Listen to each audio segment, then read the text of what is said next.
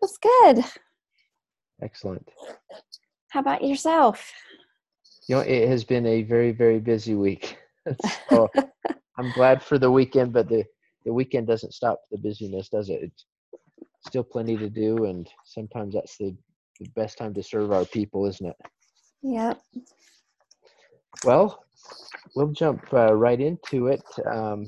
So today we're talking about discover the joy of creative thinking and recognize the importance of realistic thinking, chapters 3 and 4 in the book.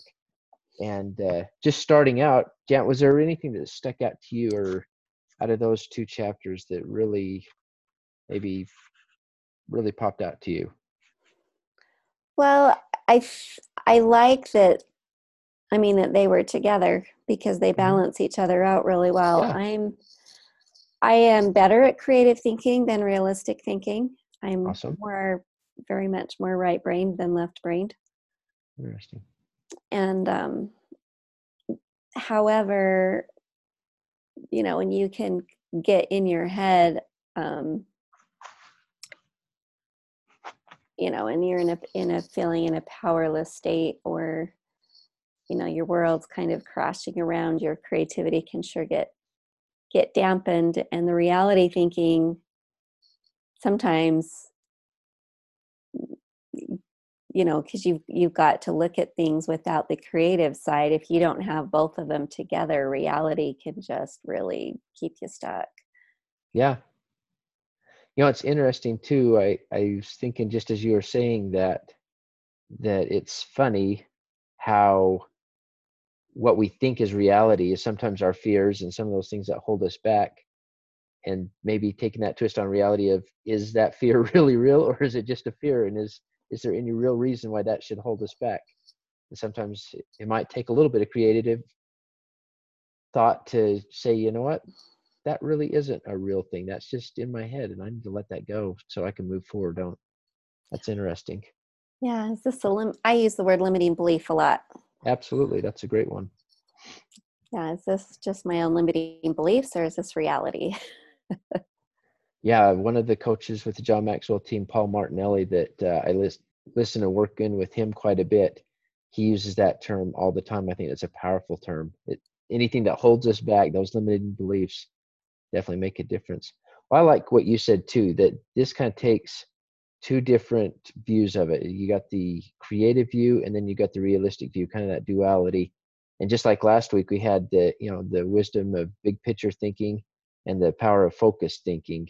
And so this, kind of these extremes of thought that, like you said, they balance each other and they help us come to a more rounded and a more full understanding of whatever it is we're looking for, or whatever it is we're looking at. So um, with that, I'd like to just jump right into the chapter, Harness Creative Thinking. Right off the very first quote, there's pretty much a quote underneath every title, but I liked how he said, "The joy is in creating, not maintaining." This is by Vince Lombardi, the NFL coach. And I think that there's some truth to that there is joy in creating stuff, that it's neat to discover something new or create something new versus just do kind of the same old and just go through the motions, it seems like. And so I really love that part. Mm-hmm. um as we look at this, one of the things I really liked in the chapter 2 was this idea that um John first talks in on page 25, right there at the very top. He says, "I place a very high value on options. Why? Because they provide the key to finding the best answer, not the only answer." And John did a teaching a while back where he talked about more and more and more before. And I mentioned that last week in the big picture thinking one, but just that idea of, creative people, creative leaders, look, the more and more part of that is they are always telling themselves there's more than one answer, that there's more than one option, that we can't be just limited by one single thing. And for me, that has been probably a life-changing thought that was introduced to me probably, it was in 1999, 2000 era. where I was in a group of people, kind of a mastermind group within our master's program, and I would get very fixated on one idea typically in my thinking. And this guy, he said something that just stuck with me forever. He said, "Kent, that is a way. That's not the way." and and just that simple term, it's a way, really just, even all those years ago, that was just kind of one of those light bulb moments for me where it said, you know what? There's always more than one answer. And if we work within a group or even just challenge our own creativity, we can always find multiple ways to approach a problem or address a situation or take on a challenge. And those different options give us different things to think about and consider. On page 26, there was a nice piece there too, where it asks a couple of questions that I thought can help things open up too. And he's got them in italics, and it's right there below the think, collect, create, Mm-hmm. correct, connect piece. And that the idea of what materials relate to this thought, what ideas can make the thought better, what changes can make these ideas better. And then I liked it, the very final thing. It says, finally, connect the ideas by positioning them in the right context to make the thought complete and powerful. And I think just context becomes such a meaningful part of how we're looking at something and what we're considering there. Was there any other parts in the chapter that stuck out to you, Jeanette, or that really kind of got your attention? I really liked on page 28 in the middle, where it says, poet Maya Angelou observed, you can't use up creativity. The more you use, the more you have. Yeah. That was pretty profound. No, I love that one too. I double underline hers. I think anything by Maya Angelou is worth taking a good hard look at. And Absolutely. she was just such a profound thinker. But I like the kind of the abundance mentality thought there, that there's just no end to creativity, and the more we tap into it, the more we grow it in ourselves, I think. But certainly there's a part in there too about valuing ideas and valuing the thought that come from other people. And I liked that idea too, that if we value not only our own creativity and seek it in ourselves, but we seek it in a group or a team, that really becomes a powerful asset in our lives. So I thought that was good. um, in page 30 and transitioning over to 31, I wrote, there's a bunch of bulleted Mm-hmm. I guess statements that would limit creativity. And for me, I thought, yeah, boy, isn't it so true that these inside voices that we have in ourselves, as well as the outside voices of all the critics around us, um, boy, isn't this the script that we go by and that we hear often, that just shoot down and limit some of the best ideas we probably come up with. With just a quick scan of those, Jen, is there any of those that really stick out to you as, boy, that's one I hear from myself or from others a lot? Um, Not practical. Uh-huh. It's too much work. That's one that, because, as a coach, and I create my own content, and, I write I pretty much got them all written, but for I've had a year-long coaching program. And so every week I write, just basically a PDF like John did for every week. And, sometimes your students, really dive into it. And sometimes they're like, I didn't read it. And you're like, well, that was, that was a waste of my time. Because their weeks got too busy. So I always find myself having to get over, if I do the work, is it really going to create a benefit? Yeah. That can really stop me in my tracks. What helps you get over that thought sometimes and just stick with it? The times when people have the shift and it does make the impact, and I mean, most of the time where you don't have everybody that's just diving in, you've got that one person that's like, wow, that changed my life this week. And Mhm. that one person makes it all worth it. Always the one, right? Kind of, go after the one sheep, right? In some It's cases, like, that's well, certainly it. I guess I wrote that just for you, Uh-huh. and that's fine. And it always, whatever, it's like preparing a lesson at church. You benefit the most out of preparing it usually. Yeah. I was going to say absolutely that there's always the one is always us, I think, that benefits first and foremost, because just whether it's in the preparation of it or just the thinking into it more than what we would typically do and being very intentional that way, I think just ideas come that wouldn't have been there, and thoughts, and maybe self-reflection comes there that we wouldn't have taken the time to do, and in that certainly grows some opportunity, doesn't it? Absolutely. I love that. Whenever kind of faced against something that just doesn't seem to really, maybe isn't going to bear the fruit that we'd hoped it would, or isn't going to do the things that we thought we would, the thought that comes to my mind is do it anyway. And the intent there is just, no matter what, there's going to be some benefit, even if I'm the only one that benefits from it, and I know it would benefit so many others. So what? Do it anyway, and I'll be better at it for having done it, so that the next time I do it, I'll have even better gifts to give and better opportunities to serve with. So, and that always helps me in that type of a scenario. Well, I Uh, think about the learning curve as well. I mean, yeah. you've got to figure out what's not working and how to make it work better. And that just takes doing it. hmm It doesn't come without practice, does it? The converse to those creativity killers was, asking the right kind of questions. I really liked, it's at the very bottom of page 31 and then going over to page 32. Yeah, I underlined that.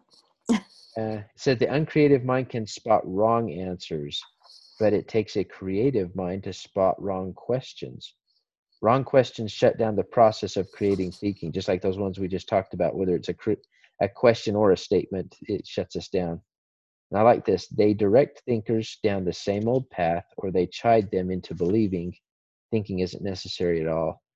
And I liked, there's been a lot of times where I think, and especially as a coach, one of the things that I think we all struggle with is sometimes we think we see the answer for that person. And so we ask questions that kind of guide them down that path versus, really just being curious about the questions we ask and asking a question that really brings out the thoughts that they have in an area and helping them find and solve their own solutions in some ways that's so much more powerful. But boy, that's one thing that I think I see that so much too is, those questions or the comments that come up really tend to drive us back to things we're already familiar with, things that we already know.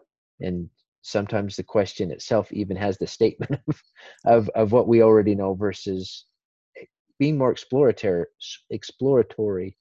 and curious. But I How like those these. manipulative questions.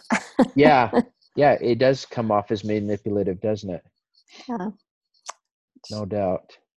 But yeah, there's a number of questions there on page 32 that kind of get more into that. Hey, let's take a look at maybe the other side of the coin there. I You like know, those. yeah, there's one that just popped. It's right in the middle. It just popped out to me. It's just, what is the opposite? And I did an activity with a group just this last week where we talked about, okay, here's one way of looking at it, and it's kind of maybe that generally accepted that's the right way to look at it type of Mm-hmm. statement. And then you said, okay, now let's take the exact opposite. Who could argue the exact opposite of that statement? And it was this idea of, wow, you really have to flip your mind upside down to really take a different approach on something. And in doing that, you start thinking of a bunch of different other ways to look at something. So was there There's any? so many paradigms in life that's really, it's just looking at the paradigm. Mhm, yeah, especially, do you ever find that you have people that are just dealing with things that, well, this happened to me 10 years ago, so this is the way I'm going to look at things for the rest of my life, or maybe even early on in their childhood or other places. Well, that's the big thing that the transformation code does, is it dives into what's trapped in your subconscious mind. Sometimes we even go as, you'd be surprised how much is still affecting us even from the pre-existence. Um, that whole, I see it as a political rally. You've got Satan saying, follow me, and Christ following me, and we're saying Christ is the right way, and some of our friends went with the third host of heaven and didn't listen to us, and that is something that can come up, just the emotions that they were born with, which was it's like, really?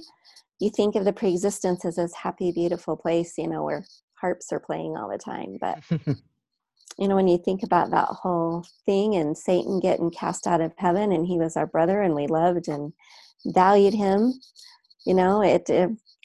we can come here with baggage from that. I find women that constantly are in narcissistic relationships, there's, Satan's the biggest narcissist there is, and it can be connected to that whole thing, the very core root of it. Anyway, I think there's conflict in every place of our existence, isn't there, to some degree, and that can translate to all kinds of different thinking. And like you said, I like the term baggage. Baggage definitely holds back our creativity at times, just by what we've experienced and what kind of those glasses we have on. Well, going into realistic thinking, employ realistic thinking, chapter 4. Boy, this was a good one for me to reflect back on. I think I kind of shared the thought that John shared early on, that he just kind of shared the thought that, he was a very positive, a very idealistic thinker in many ways, and the idea of being using realistic thinking seemed very negative to him, or very limiting to him in a lot of ways. And I liked how he said, is when I was younger, just like the world was my oyster type of an idea, anything could happen. But then as you kind of get kicked in the face a couple of times, as you maybe don't win as often as you would have thought you should have won, you start to realize, there's some realism to life that I've got to address and got to consider as part of that review. And so I really liked in page 39, he says, I had to engage in realistic thinking if I was going to solve problems and learn from my mistakes. And certainly, the experiences we have in life are a little bit of a loss if we don't go back and reevaluate the experience and rethink about, what was it that I need to learn from that? What do I need to change to do things different and better? Is there any other pieces in the chapter that stuck out to you, Janet? Just that I have limiting beliefs I need to get over about being able to be a realistic thinker. Because math's never been good for me. I see that, like running Facebook ads for my business. You've got to look at the stats and, look at all of that there. So you're not just flushing your money down the drain. And that's something that I'm actually working on this 2020, is to be better. Idealistic thinking is not hard for me, but really looking at the nuts and bolts and the facts and the figures, I resist. Because I've never felt, science and math and all of that have always been more difficult for me. But I underline that change alone doesn't bring growth, but you cannot have growth without change. And that I really like this, that disappointment is a difference between expectations and reality. In page 41, under realistic thinking provides security. Nice. That was one piece that I really liked a lot too, is, when we've kind of gone through that methodical look at things, it gives us a little bit more, whether you call it security or just a bedrock of just, I know we've gone through the things, and it's up to us now to make this work, because we've really dug into it, versus just kind of going off without any plan or any kind of preparation. I think uncertainty is there. It's a lot easier to quickly doubt yourself and go back. And I think once you've made the investment, of course, you can't take and wait forever to take that initial step, but certainly doing the things ahead of time, I think, provide that. Page 42, right there at the top, the very first full paragraph, I think says that beautifully. And that's one that I guess maybe it comes from my construction experience earlier on in my life, but I loved the analogy here. He says, you can't build a house in midair. It needs a solid foundation. Ideas and plans are the same. They need something concrete on which to build. Realistic thinking provides that solid foundation. I'm sitting here thinking, because the two decisions I've made in my life, when to get married and when to go into the doing what I'm doing right now, made no logical sense. Mm-hmm. And you're totally following your inspiration, and yet when we're told to pray and gather all the facts and then make a decision and bring it to God, I guess I'm thinking out loud that, because I always, my big thing is, so many people are living in desperation and just going through the motions, and so focused on the mechanics that they can't dream, they can't move forward. And so Wow. So it's, teaching people how to use their inspiration and be guided by that inspiration. But you've got to have that realistic side. And like I say, I'm a talk about it, then it comes together for me kind of person. But I'd love your thoughts on, since we're both, of spiritual people, that how you bring that realistic into making those decisions. That a lot of time, getting married at 18, neither one of us have college degrees. I mean, that is not realistic. It's totally like, yeah, we're supposed to get married. Yeah. But yet you've got to have that realistic so many times when you're making business decisions, plus that inspiration that helps you jump out of the airplane when it's scary.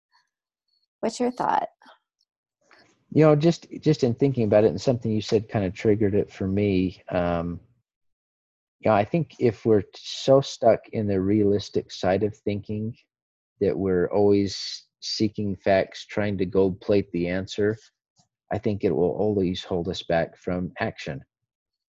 And I think there needs to be that creative dreamer side of us a little bit that just sees. And that's the only way I can say it. I think we have this. When I think of realistic thinking, I think of writing things down on the paper and looking at all the, I guess, options, but Pros and cons. Yeah, pros and cons, the limiters, the things that could go wrong. I guess, as much as we were talking about earlier, there's all these things that would hold us back. And I guess it goes back to that creative side of it. Is to do that pros and cons effectively, we need to be creative. And hopefully, if it's a good decision, if it's a decision that's right for us, our creativity can bring in enough of those pros that help us have that security that, this is the right thing. And not only security, but a hope and a dream in our mind of what it could be, that gives us enough emphasis to really go for it. That's an interesting thought for sure. And I guess there's the two sides of it too. Is there's the side that we think about of the things that we really need to consider, at least put things in place. We use the term risk analysis a lot with the work I do in program management, project management type of stuff, where we say, let's consider all the things that could go wrong, and let's put things in place that limit the negative impact of those negative things that could go wrong. But then also put in place those positive things that can help us be successful. And what are the things that we're going to do that are going to put a positive spin on it? And what do we make sure that we concentrate on so that we stay going in the right direction and accomplishing the right things? So, but yeah, definitely the pros and cons side of looking at things, I think, is a powerful thing that's a very simple tool, but it's also a very powerful tool if we really are honest with ourselves as we go into it. Sometimes we do the pros if we want to do it, and sometimes we do the cons if we want to hold ourselves back from it. I think we concentrate, but I think if we gave each their equal share, it would definitely help us make better decisions. And it is a pretty simple decision-making tool. On page 43, there was one part here that at first it made me laugh, and then it made me think, and I was like, yeah, that's me. But it talks about Ruckert's Law, and he says, there's nothing so small that can't be blown out of proportion.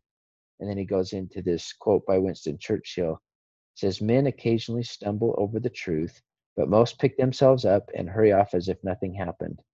So this idea that, a lot of times people will share their truth with us, or they'll maybe want to speak into our lives a little bit, and we'll hear it and we're like, yeah, whatever, and just kind of not give it its due. Mm-hmm.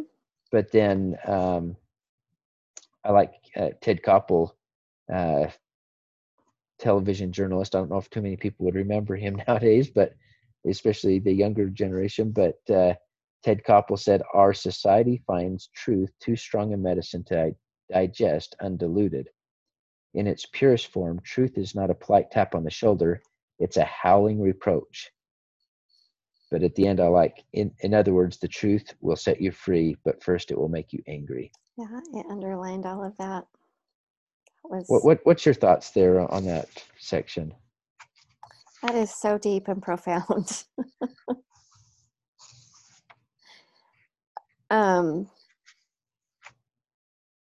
Well, when you coach people, one of the criteria is I coach people that are really ready to look at the truth. Mm-hmm. And really ready to look at, well, this habit, if I want my life to move forward, I need to give up this habit. Mm-hmm. And a lot of times it's their diet, things with their diet, because if you're not eating high vibrational food, you're not, it keeps your vibration in a low place. It keeps you, depressed and anxious and all that kind of stuff. And so that's where I go, is just, what truth do you need to look at in your own life? One of my biggest game changers, and was so painful to look at, is I'm a huge recovering control freak. Okay. And my husband was about ready to divorce me. My kids were train wrecks because of the control and the belittling and everything that I was doing. And looking at that truth finally was so painful. Yeah. Wasn't Marcus Buckingham so powerful in that regard? I don't know him. During Live to Lead, Marcus Buckingham, he was the last speaker that talked about the joystick and how we tend to try to control things, but we're doing it out of love. And I just, that powerful concept of, trying to control everything, and we say it's out of love, but we're taking away everything that love is. Well, it's out of fear is what runs control. Absolutely. Yep. It's a fear that something's going to go wrong, isn't it? And I don't trust you, isn't it the other message you're sending? Uh-huh. Yeah. And the other thing, that whole idea of my way is the right way.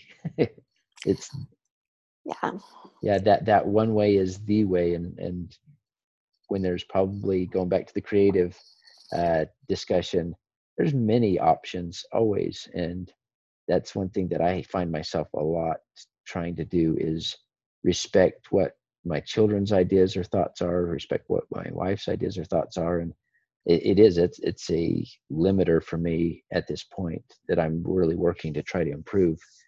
And whether it's employees, whether it's my family,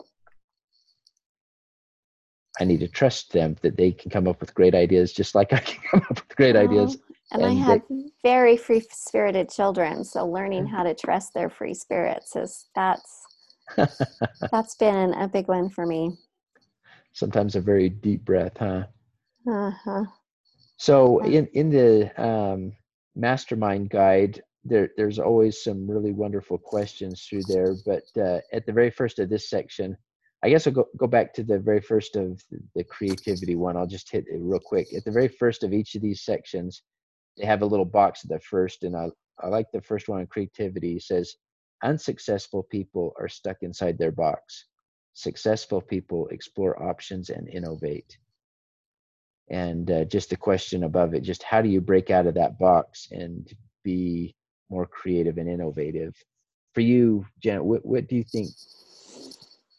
You're already a very creative person, but is there something where you find yourself stuck in a rut or stuck in a box? You find a tool that, what helps you make that shift?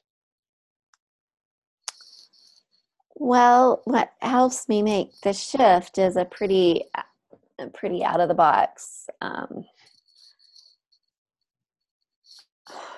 I think when we can dive into ourselves and figure out, it's like, okay, what's the core of this that's going on? What is it that I really need to see? What is it that I need to open my mind up to?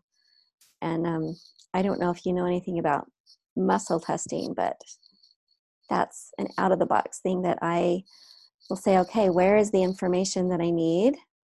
And I have shelves of books and resources and scriptures, and I'll just ask, where's the information? And I'll muscle test and find it. And it'll 9 times out of 10 be just the new idea, the new thought, or just the paradigm shift, or the letting go of, oh, here's where I'm stuck in my thinking, and here's what I need to open up to. Mm-hmm. So That's interesting. For me, I think one of the big things is just going out and exercising. Mm-hmm. And just separating myself from that moment, I guess, or that being so engrossed in the thought and I guess down in the weeds so much. And if I get out and just run or mountain bike or something and just let my mind let's let that go for a minute and let's just Mm-hmm. go. I mean, your mind still pops back to it, but I find it, just separation from being right in the middle of it just helps open my mind up a little bit and give it a little bit of breathing room, I guess, so that I'm not Oh, so constricted into it. So that's been something that's helped me out a lot. absolutely. You know, Absolutely. for the next chapter, um, the focus on realistic thinking, the little box thing says unsuccessful people hope for the best. Successful people face the facts and build upon them. And I think that piece that we talked about earlier with the house, you can't build a house in the air. You have to have that foundation. And I really liked, creating that foundation and figuring out, what is the reality that surrounds this great idea that I have that I need to take into consideration and not ignore, so that my idea has an opportunity to thrive and survive. And I won't be shot down at the first little thing that came up that if I would have given it some thought, I would have seen it and prepared for it. I think it's Mm-hmm. just a great concept in there. Just below that, they have Jack Welch. Jack Welch was the CEO of uh, GE for, boy, the better part of the 90s, and just regarded as a terrific leader for GE. And I heard a podcast with John Maxwell just the other day where he was talking about legacy, and Jack Welch's legacy didn't become GE. Jack Welch's legacy didn't become kind of this major focus on Six Sigma, but he considers the legacy that he had is all these leaders that once worked for GE, now in so many different corporate areas that are people that he had influence on, people that he engaged with, but now they're out doing great things. And I really liked, he had 6 rules for successful leadership. And the question below it is, do you have rules for your leadership? Do you have rules for your life to help you be effective? And these 6 I thought were really great. It says, control your destiny, or someone Where are else you will. looking? So this is in the facilitator or the mastermind guide, excuse me. What page? So this is page 20. Oh, there we go. Yeah. Okay. The very first page for chapter 4. And on that, sorry, I should have indicated that better. But yeah, number one was control your destiny or someone else will. Number two, face reality as it is, not as it was or as you wish it were. Be candid with everyone. Don't manage, lead. Change before you have to. And if you don't have a competitive advantage, don't compete.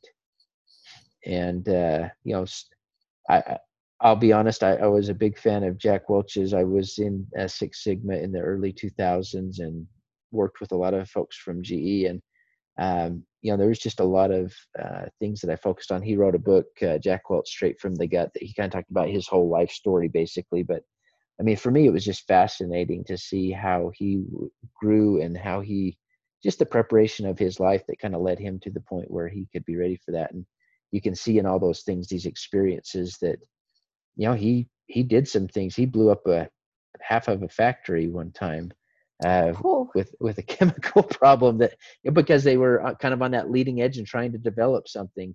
And it's just interesting the things that he learned and just experiences he had. But I really loved the one part here that just really stuck out to me was number 5, change before you have to.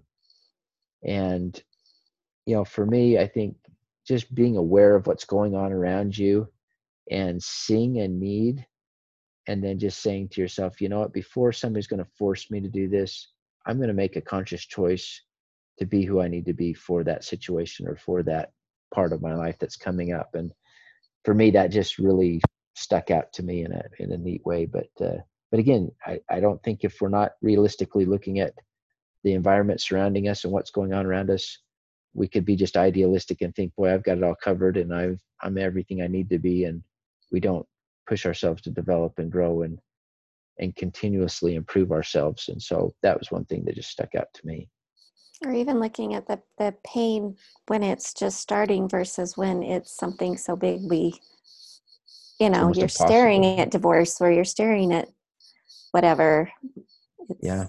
looking at, oh, this, just on a personal, you within your company or within your family, within your business, it's not, once you see any discomfort, it's not ignoring that is where I see that. Because a lot of times you don't see what needs to be changed until there's a little bit of discomfort Yeah. there. And you've got to pay attention to the discomfort and not just band-aid it.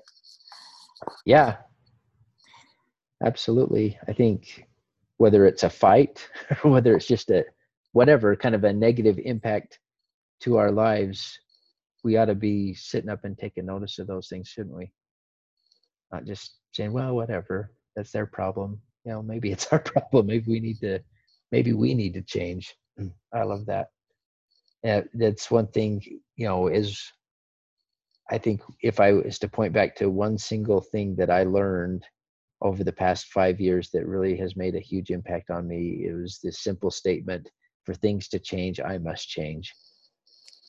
And it's that whole idea of taking ownership of what's going on in our life and saying, what part am I playing in that negative thing that's happening in my life? And what do I need to change to make it better? And so I think that for me, that has been gold. It's been solid gold. 100% agree. Yeah. Janet, in conclusion here, do you have any questions or any other thoughts that has stuck out to you this week? Just the don't manage, lead. I think, sometimes when you're running a business, you can just get bogged down in the managing part. Uh-huh. And especially as a coach, you've got to always be leading. Mm-hmm. And I realized the past couple of weeks I've kind of gotten bogged down in mechanics, and that really hit me that I've got to look at, make sure that I'm still, you're getting the day-to-day stuff done, but you're leading as well, and not just because when you just manage, that's when the overwhelm happens. Interesting. At least for me, that was Yeah. another aha moment I had. Isn't that funny? And for some people, probably the managing piece would be what they love and what drives them. And for a creative person, the managing piece of it probably does feel like a huge anchor and weighing down versus I'm not focused on what I'm supposed to be doing, my calling, my, what really drives my excitement. That's true.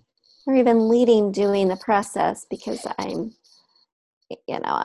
I prefer, I'm more fly by the seat of my pants, spontaneous, do what feels fun and exciting. When, as the leader, you've got to stick and do your morning routine and, do the things, the process that sets you up for success. You can't just always be running off after shiny objects.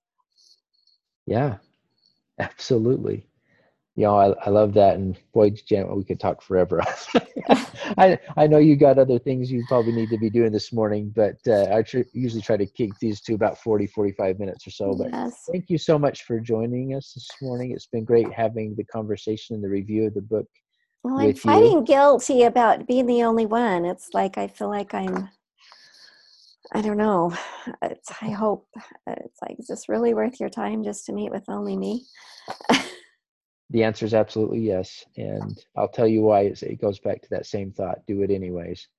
Um, you and I have shared this before, but I believe every person on this earth is going to feed into my life in a beautiful way if I let it, if I make a space for it. And you are a unique individual that I don't know you as well as I would love to already, but I can just tell there's great things in you that have already fed me and will continue to feed me. And if it's worth your time, it's certainly worth my time. And every time I review this, it's a practice for me and I get better at it. And I'm going to be able to serve better the next group I serve and work with. And you bringing in ideas to me that I would not think of on my own, that's going to make me better and help me do this better and make me a better, happier person. And that's a good thing.